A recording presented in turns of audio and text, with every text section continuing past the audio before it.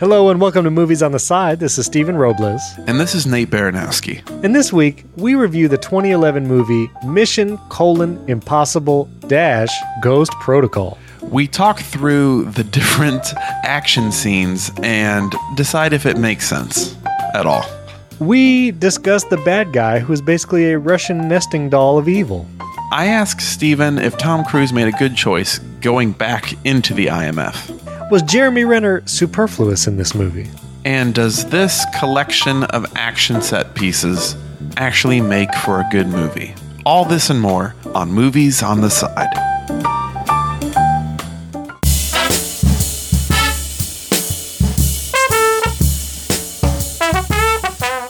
Listeners, we're going to start the show a little different because I just had a discovery of how Nate prepares for these episodes. So number one, we try to prepare. We take notes. We watch these movies. Even if it's a movie we've seen before, we watch it again and we take notes.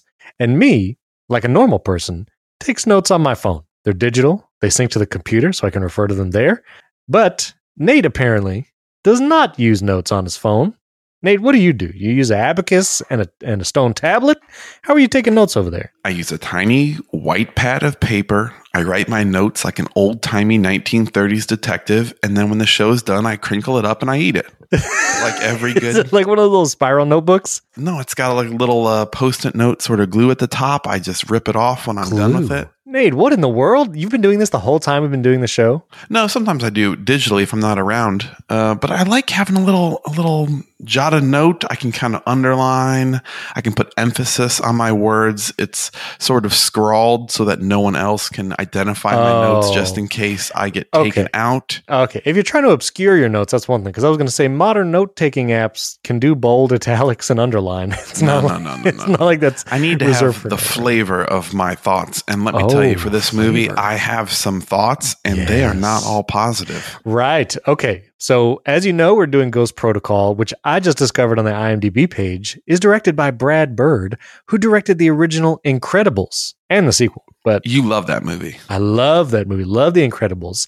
So, Mission: Impossible Ghost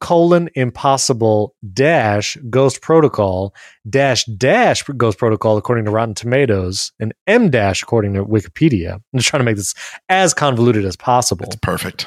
Thank you. That's the movie we're reviewing today. Nate, Rotten Tomatoes this thing. What do you think critics gave Ghost Protocol? Before I answer your question, I'm going to say one thing because I'm staring at it right now. Yes, you there. I've never thought the word protocol looks as strange as when I'm just barreling it on the poster and thinking, I'm not sure if I'd be able to spell protocol if I didn't have a autocorrect. But I digress. Everyone take a look on your own time. Just take a look at the word protocol and be like, It's a funny word. It's a funny looking word. I would say Rotten Tomatoes for this one, I'm going to say critics, 71%. Critics gave this movie 93. What? 90, gave it 93%.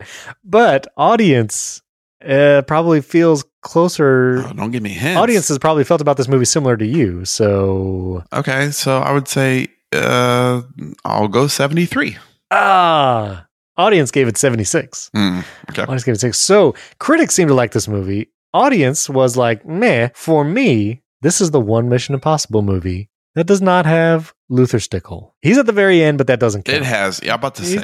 He's at the very end, but he's not a part of the mission. Right. Now, I don't think we need to go over well, you want to talk about the plot like as a thing, right? I do. Okay, so I'll just say a couple high-level thoughts about this movie. Okay. I feel like this moves us out of the Mission Impossible 1 through 3 trilogy feeling, where Mission Impossible 3 was starting like this. But now Ghost Protocol begins the modern day Mission Impossible feel that is like super actiony. You know, you have like 2 to 3 just missions. Action set pieces that you move between loosely. It is a dream within a dream. It is a dream within an action piece within a dream. And you have like cool technology and stuff. But what's weird is this movie is a transitionary period of characters where one, Benji, who appears in Mission Impossible 3, I feel like really comes into his own in this movie as like a main character. Mm-hmm. How is it you're here? Oh, I passed the field exam. Crazy, right? And I like Benji, so that's positive. But then we also enter Hawkeye, Jeremy Renner, Mm-hmm. which I'm just going to say right here feels a little superfluous at times. I'm just going to say it. And we're missing Luther Stickle. There were thoughts back in the day that Jeremy Renner would be like pass the torch of Mission Impossible from Ethan Hunt to him. Oh, yeah. I think this was also around the same time that they thought Jason Bourne would pass the torch to Jeremy Renner. Right. But then both Tom Cruise and Matt Damon were like, nah, we can make these movies till we're 85 years old. Yeah, I think Tom Cruise, who's into Scientology, looked at Jeremy Renner backstage, made a joke where he laughed maniacally, and then got super serious and said, Jeremy, I'm never going to die. You will never be. You'll never take this movie series from my hands. That's right. Well, we all have our secrets. Yeah, it's a weird transitionary period, but as a modern era Mission Impossible with these huge action set pieces, including the tallest building in the world, the Burj Khalifa, which is a very cool scene. Yep. Yeah, it's a fun watch, if not a convoluted watch. Oh man, no kidding.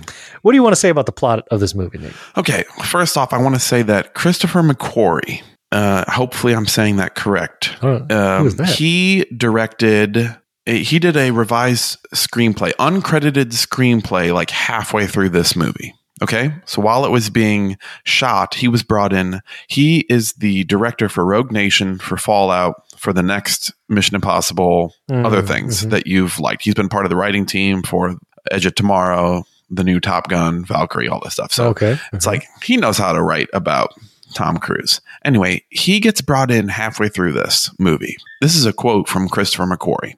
On Ghost Protocol, I came in on the middle of the shoot to do a rewrite of the screenplay. Though they had already started the movie, I had to communicate with the entire staff to determine what I could and couldn't change, what sets had been built or struck, what scenes I could and couldn't reshoot.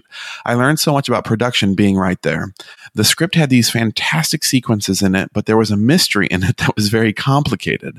What I did was about clarity. The mystery had to be made simpler. It's like reaching into a sock and pulling it inside out. It's still a sock, still all the same pieces, but all put together in a different order. What in the world? Dear Christopher McQuarrie, you pulled the sock of Ghost Protocol inside out, but I do have to say, when watching this movie, I do know that it's an inside-out sock. You may have scrambled all the sequences. I'm not sure if you brought clarity to this. But to be fair to Christopher McQuarrie, he was brought in. You know, like when you get brought into a project that you didn't start, your heart's maybe not all the way in it because you don't feel like the personal responsibility. I feel like Christopher McQuarrie's like, listen, you guys really mucked it up. And I'm going to just like rearrange things in a somewhat pleasing way. And I'm going to put, 5 minutes of dialogue in between to kind of explain what's going on. But at the end of the day, I'm going to be the director for the next 3 Mission Impossibles. So we're going to pretend this one never existed. Oh, okay. I didn't know that was a thing. Yeah, this feels like, I guess it is a very transitionary movie because it's heading towards really good ones like Rogue Nation and Fallout. But this one feels like it's a little off balance, we'll say, as you're watching it. It's like, what is happening? Like with that Burj Khalifa scene, like that mission specifically, it's like, okay. Let's talk about that mission for a second. That's very important to me. By the way, spoilers throughout. Spoilers throughout. This movie came out in 2011. It's 10 years old. So there you go. I do have to say, in 2011, and this is, I'm not insinuating, and I'm insinuating so much when I say this. Tom Cruise looks as old as he's ever looked in this movie. But I feel like he doesn't look at this. He doesn't look this old. Things get a little fuller, puffier, and let's say less old in future movies. But Ghost Protocol, if you were to line up the movies and be like, which one is Tom Cruise the oldest in? I think it's this one. He does. I don't know. Some of these screenshots from IMDb, he looks closer to younger Tom Cruise than older Tom Cruise. He's wearing that hood in a lot of these shots. Like all these movie posters of him. Makes you look so young. Yeah, it's because they don't want to show that hair. There's something about that hair at age 49. I think this is the last Mission Impossible where he had long hair too, right? Yeah, I think so. Is that right? Okay, so that Burj Khalifa scene. It's a fun mission. I watched it trying to really understand the plot. Yeah. Which actually made the viewing a lot worse. They have to go into the server room in order to control the elevators so that they can tell the person in the elevator that they're on like the floor that they want them to be on. That's right. That's right. In order to get into the server room. the server room. Yes. They somehow choose to be at a room that's 11 floors down, Yes. like 7 floors over. It's a busy hotel. Now, Yeah. it's a busy hotel. I think it would be a lot better if you could potentially get into the server room from, let's say, the one right above, or maybe the one right over. Yes. What floor is it on? 130. 130. So all of this is to get control of the elevator. It's not that important to get into the server room, except like, I guess you need this thing. Right. He puts on his like the worst technologically working gloves in the world. Yeah. And he goes outside of the Burj Khalifa. Now, here are some things I know about the Burj Khalifa because I was there and I've been inside this building. That's right.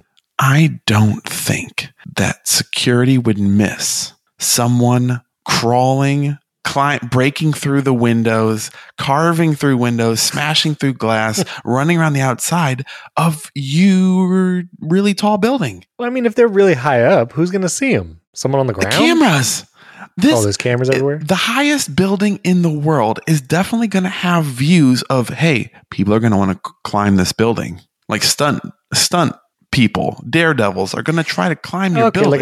Like base jumpers. They're going to want to jump off the top. I'm talking at the top of this. Yeah, I'm talking at the top of this building, and there has to be so many cameras. Yeah. This is not 1995. Can we talk about those gloves, though? Yeah. So he has these gloves that are supposed to stick them to the glass, and then you peeling motion releases the stick. Yeah, I don't know about that. Let me just say, I would not have trusted those gloves. Not that I would ever go out and climb the side of a building hundreds of stories up, but yep. I would not have trusted those gloves. But it's a good suspense move. It's a great scene that doesn't need to happen plot-wise, but it's fun. Yeah, and it is fun. And there's like that one time where, one glove, he just throws it down, and we see it later like sticking to the side of the building, and then it just flies away because it fails. And, you get that feeling, oh, that could have been me.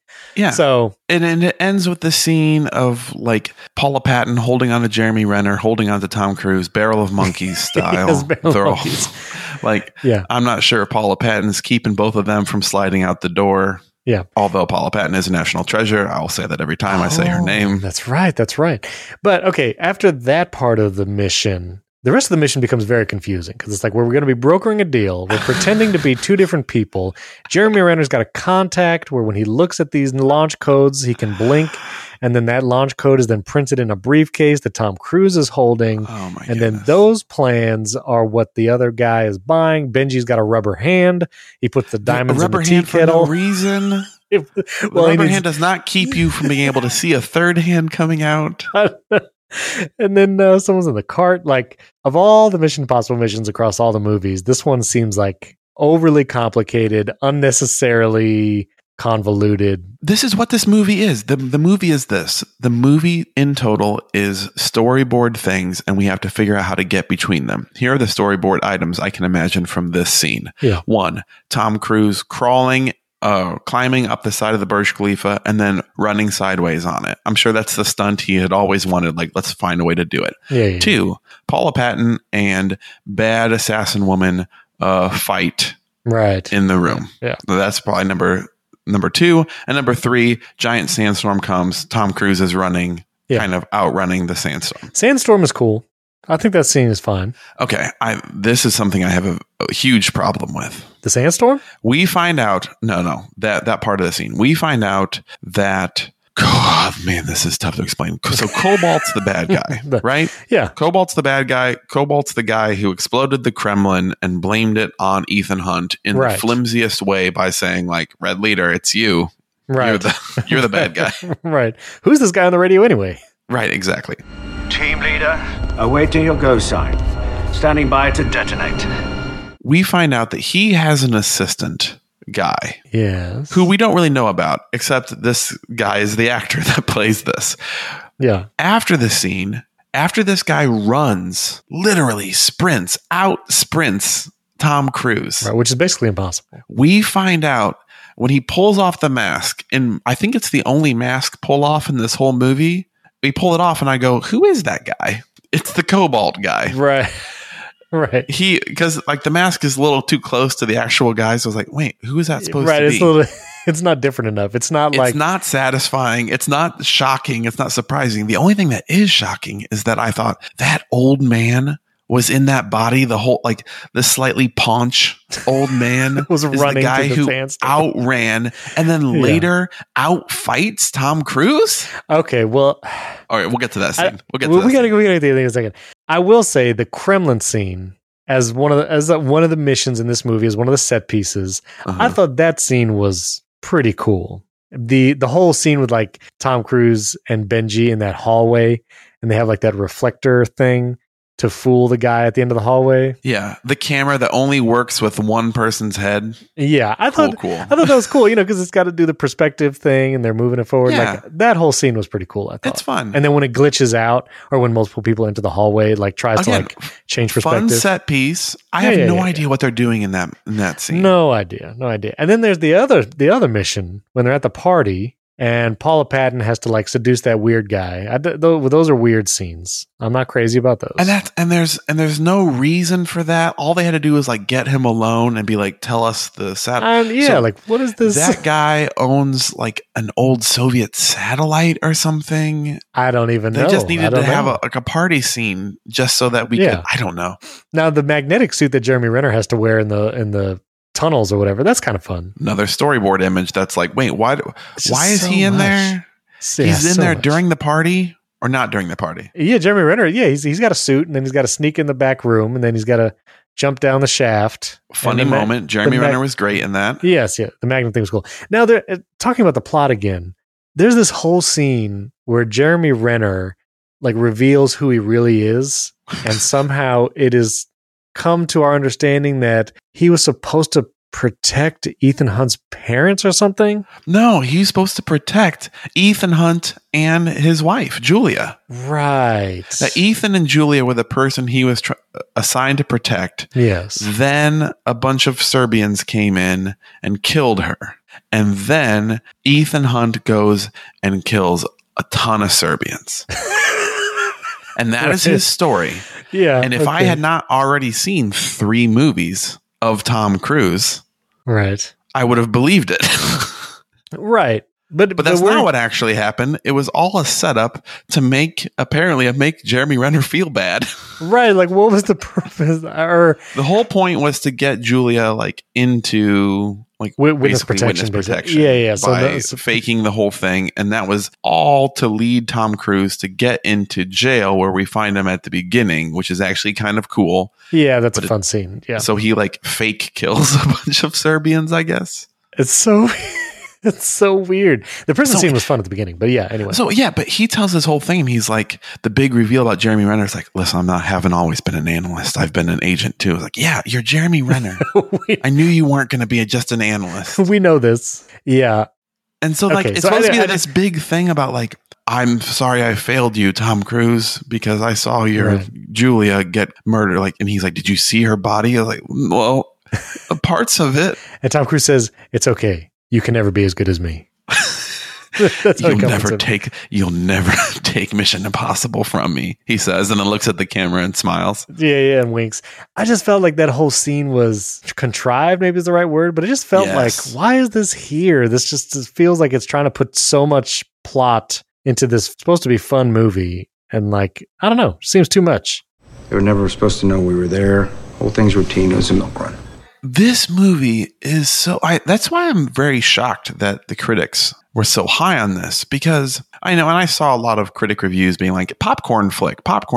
It is truly just fun action set pieces. And every once in a while, a nicely confused Simon Pegg, who is legitimately a funny person. Yeah, I love Simon Pegg. It's just that with, I guess, Christopher McQuarrie pulling the sock inside out and arranging them in maybe a different way than what we expect. Let me make this comparison. I felt like, is it the MacGuffin of a thing? Like whatever, like the bad object or like the bad thing that could happen is a missile, right? They're trying to stop this missile. To San Francisco, a nuclear missile. This is nuclear war is what they're trying to stop. A nuclear Sorry, I try to pronounce that correctly every time because if I say nuclear, people will jump on me. But anyway. No, you did it wrong that time. I know, I you did were it on doing purpose. intentionally. I was doing it intentionally. That's right. So the bad thing about this movie that they're trying to stop, it felt like a little bit like old school 24 TV series. Uh-huh. Like, Yep. and that does not match the scale, I feel like. Yeah.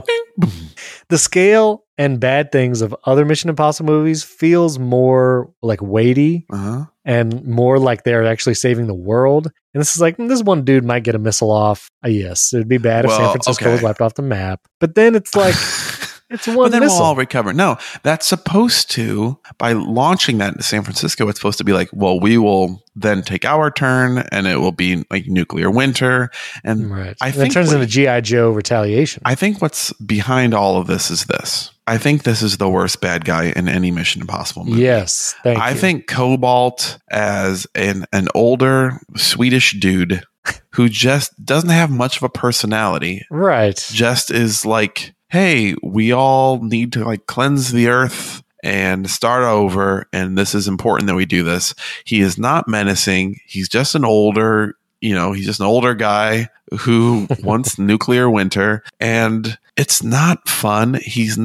I don't know why he's a match for Ethan Hunt, Yeah. and he's just bad. Especially He's a bad guy. after Philip Seymour Hoffman in Mission Impossible 3, which is Oh, one of the man, yeah. best Mission Impossible villains, and even Australian guy in Mission Impossible 2, and John Mhm. Voight in 1, like those were great villains.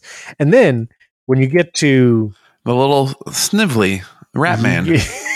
you get Ratman. I do not want to call him. No, that. rat man. Why can't I find While you do this that, movie? I am going to say I also like misdirection in Mission Impossible movies. Right. This has none. It has none. Like, It has the none. part of Mission Impossible is like espionage, and guy could be like, someone could be good, but someone could be bad, but you think Right, they're right, good, right. and then they do the turn. There's no Yeah. turn. And in that's this. what you There's get just in- the bad guy taking off a mask of another bad guy. Like, well, it didn't matter who you were. You did bad things. It's a Russian nesting doll of bad guys. Yes. Just take it It's off. bad guys all the way down. There's bad guys all the way down. And that's why, so in Rogue Nation, you have Rebecca Ferguson, who is like, maybe she's good, maybe she turns bad, Yes. but she's an actually actually interesting character. Yes. And then Sam Harris as Lane, I think one of the best bad guys. And then even Henry Cavill in the last movie yes. with, again, Yes. Lane. He's in that movie again. Like, great bad guys. Mission Impossible Ghost Protocol does not have a good bad guy. I think that's one of the main problems. And Correct. that speaks to the climactic fight scene, which I'm going to say a thing here. I want to know your reaction. Mhm. I think this is one of the least interesting and least fun ending fight scenes of a It's Mission terrible. Impossible movie. It's terrible. They're in It like a has to be- Carvana vending machine Yep. and just like falling down the thing slowly trying to get a briefcase. I don't believe this old guy, like you said before, could take Tom Cruise in a fight. I don't think this is a good scene. I don't believe that old guy could swing a briefcase and hit Ethan Hunt. No, I don't think so. Like, Ethan Hunt's leg gets kind of run over in that by a Yeah. car going slightly backwards. Yeah, I don't. Who's operating all of these car things? Why? Yeah, why is this so automated? Like just moving around? Like what is happening? So I didn't like that as the last fight scene. So, okay. And also, not only is that happening, at the same time that he's trying to do this, there's like another, like Jeremy Renner or Simon, or I don't know, Paula Patton. I don't know what they're doing, but they're also trying to like plug in something in a different place. Then more accurate words have never been spoken. That's right. They're trying to plug something in Right. to also stop the missile. While the other bad guy, who I still don't know his name, is like the real guy Right. who's Yeah. apparently not a mask, is also like there fighting. But let me tell you something about this Carvana fight scene, which Yeah. is a great Carvana vending machine. I love that. Like, So they're fighting each other. This old man is fighting Ethan Hunt. yeah, This old scientist man who's not an agent, who has no training. right. His name If is he can- Hendrix, played by Michael Nyqvist. Kurt Hendricks.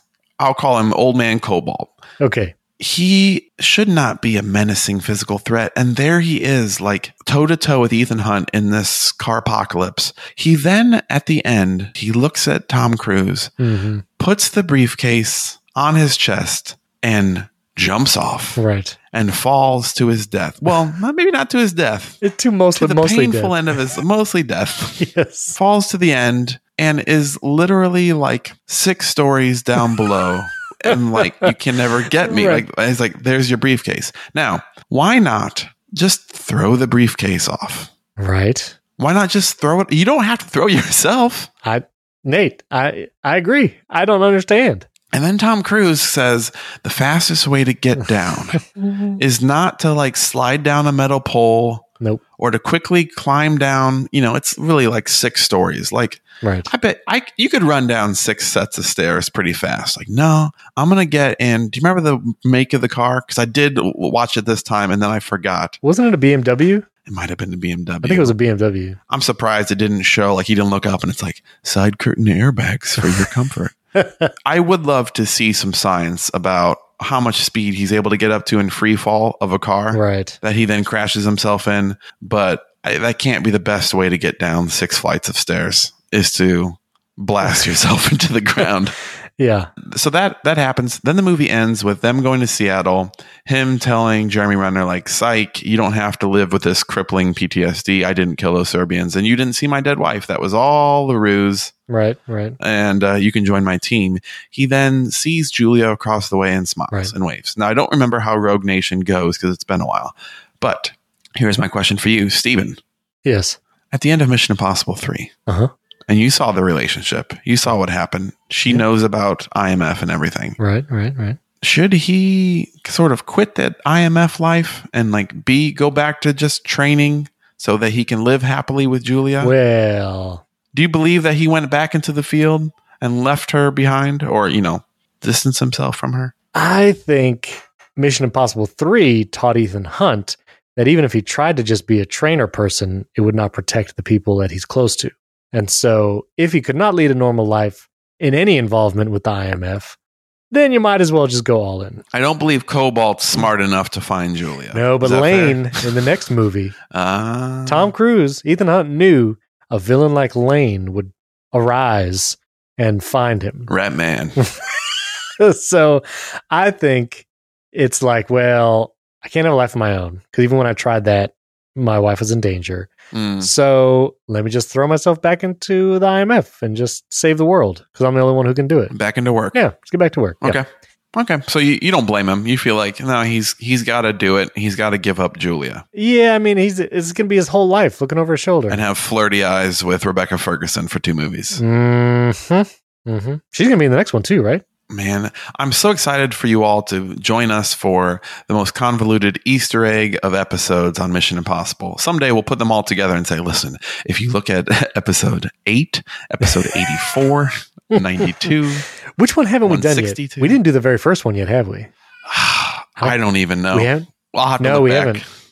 Yeah, I don't think we've done the first one. Should we rate it? Yes, we're going to rate this movie. I just want to say, lastly, Mission Impossible 7 is coming out next year, 2022, and Mission Impossible 8 is already listed on Rotten Tomatoes for 2023. What do you want to see going forward in the Mission Impossible series? Is there something that you'd like to kind of see explored, or do you just want like No. just cool action set piece? Like, you've turned off your brain to this. I mean, I feel like Fallout was good. You know, his wife is still like kind of there. Maybe in Mission Impossible 7 is find out that his wife's new husband is a bad secret agent and he has to save her from that. Oh, I'd it's be like down for Taken that. 3. Yeah, or basically like Mission Impossible 3 again. but One more time. one more time. All right. So let's rate Mission Impossible Ghost Protocol, otherwise known as Mission Impossible 4, on a scale of 0 to 5 sticky gloves from the Burj Mhm. Khalifa. Mhm. I'm going to give this one, I feel like I can't go less than 3 for a Mission Impossible movie. So I'm going to go with 3. Mm. I'm going to go with 3. It's still fun scenes to watch. It has the Burj Khalifa. There's good stuff, the convoluted plot notwithstanding. And now that I've figured out Brad Bird was the director, I can't give it that low. So I'm going to give it 3. Nate, what do you give this movie? I think I'm going to give Ghost Protocol, I think I'm going to give it 2.5. I was really Yeah, 2.5. bummed watching it this time around because, like, it truly has awesome set pieces, minus the Carvana thing at the end. That was bad. Yeah. But like the Burj Khalifa scene is awesome, though convoluted. The Kremlin scene is awesome, though convoluted. And we didn't even talk about, it has great side characters like that Russian police officer. Oh, yeah. Anatoly Sidorov and Bogdan, his friend, Sergei. Like, they have fun side characters, but the plot is so incomprehensible. Yep. That it took a lot of the fun away from me for me. It took it a lot. It removed somewhere. much fun. The fun was taken somewhere, and I didn't get to have it as much. And Liam Neeson couldn't find it. And okay. Yeah. So I think 2.5 for me. Man, I would have loved, like, if you could do a re-edit or a recasting of the bad guy, but just keeping the same action set pieces. I would have had fun. The emotional parts didn't land. Paula Patton was actually given like some motivation in this movie with like her old love interest getting killed by the bat, like right. Kid Rock. Jeremy Renner having a hard time doesn't land. Like there is no emotional weight to this movie whatsoever. And that really hurts it for me. And also no spy intrigue. Right. Just fun action. It's like, well, I got superheroes for my fun action. I mean, they got the contact that prints things in a briefcase. That's kind of espionage. I wish Idris Elba was the bad guy, or that he's at least a bad guy in a future Mission Impossible. I think that would be a good movie. We already saw it basically in Hobbs and Shaw. Go watch Hobbs and Shaw again if you want to see him in a outlandish villain role. No, a good villain role. Anyway, go see Cats. Go see Cavity. Listeners, tell us what you think about Mission:Impossible-Ghost Protocol. You can leave a comment on our Instagram at Movies on the Side. Also, you can get bonus episodes every week by supporting the show at patreon.com/Movies on the Side or directly in Apple Podcasts. You can even do a free trial there. And if you haven't yet, we would appreciate a 5-star rating and review in Apple Podcasts as well. And as we always say, the Secretary is dead. The President has invoked Ghost Protocol. We're shut down. No satellite, safe house, support, or extraction. The four of us, the constants of this car, are all that remains of the IMF. That's pretty good. Christopher McQuarrie wrote me into this scene so I can explain what's going on. You'll never see me again. I die at the end of this scene. Yeah, so true. Good. I have quite a few. Wait, where are my notes? Hold on a second. I wrote that. They're right. They should be here. Get those notes. It's a great mystery. It's Ghost Protocol. I don't know what happened to it. You don't know where your notes are? I took them as I was. I don't know. You don't write your notes digitally on your phone? No, I write them on a little sketch pad right before we record. Okay. Well, that's how the show's opening.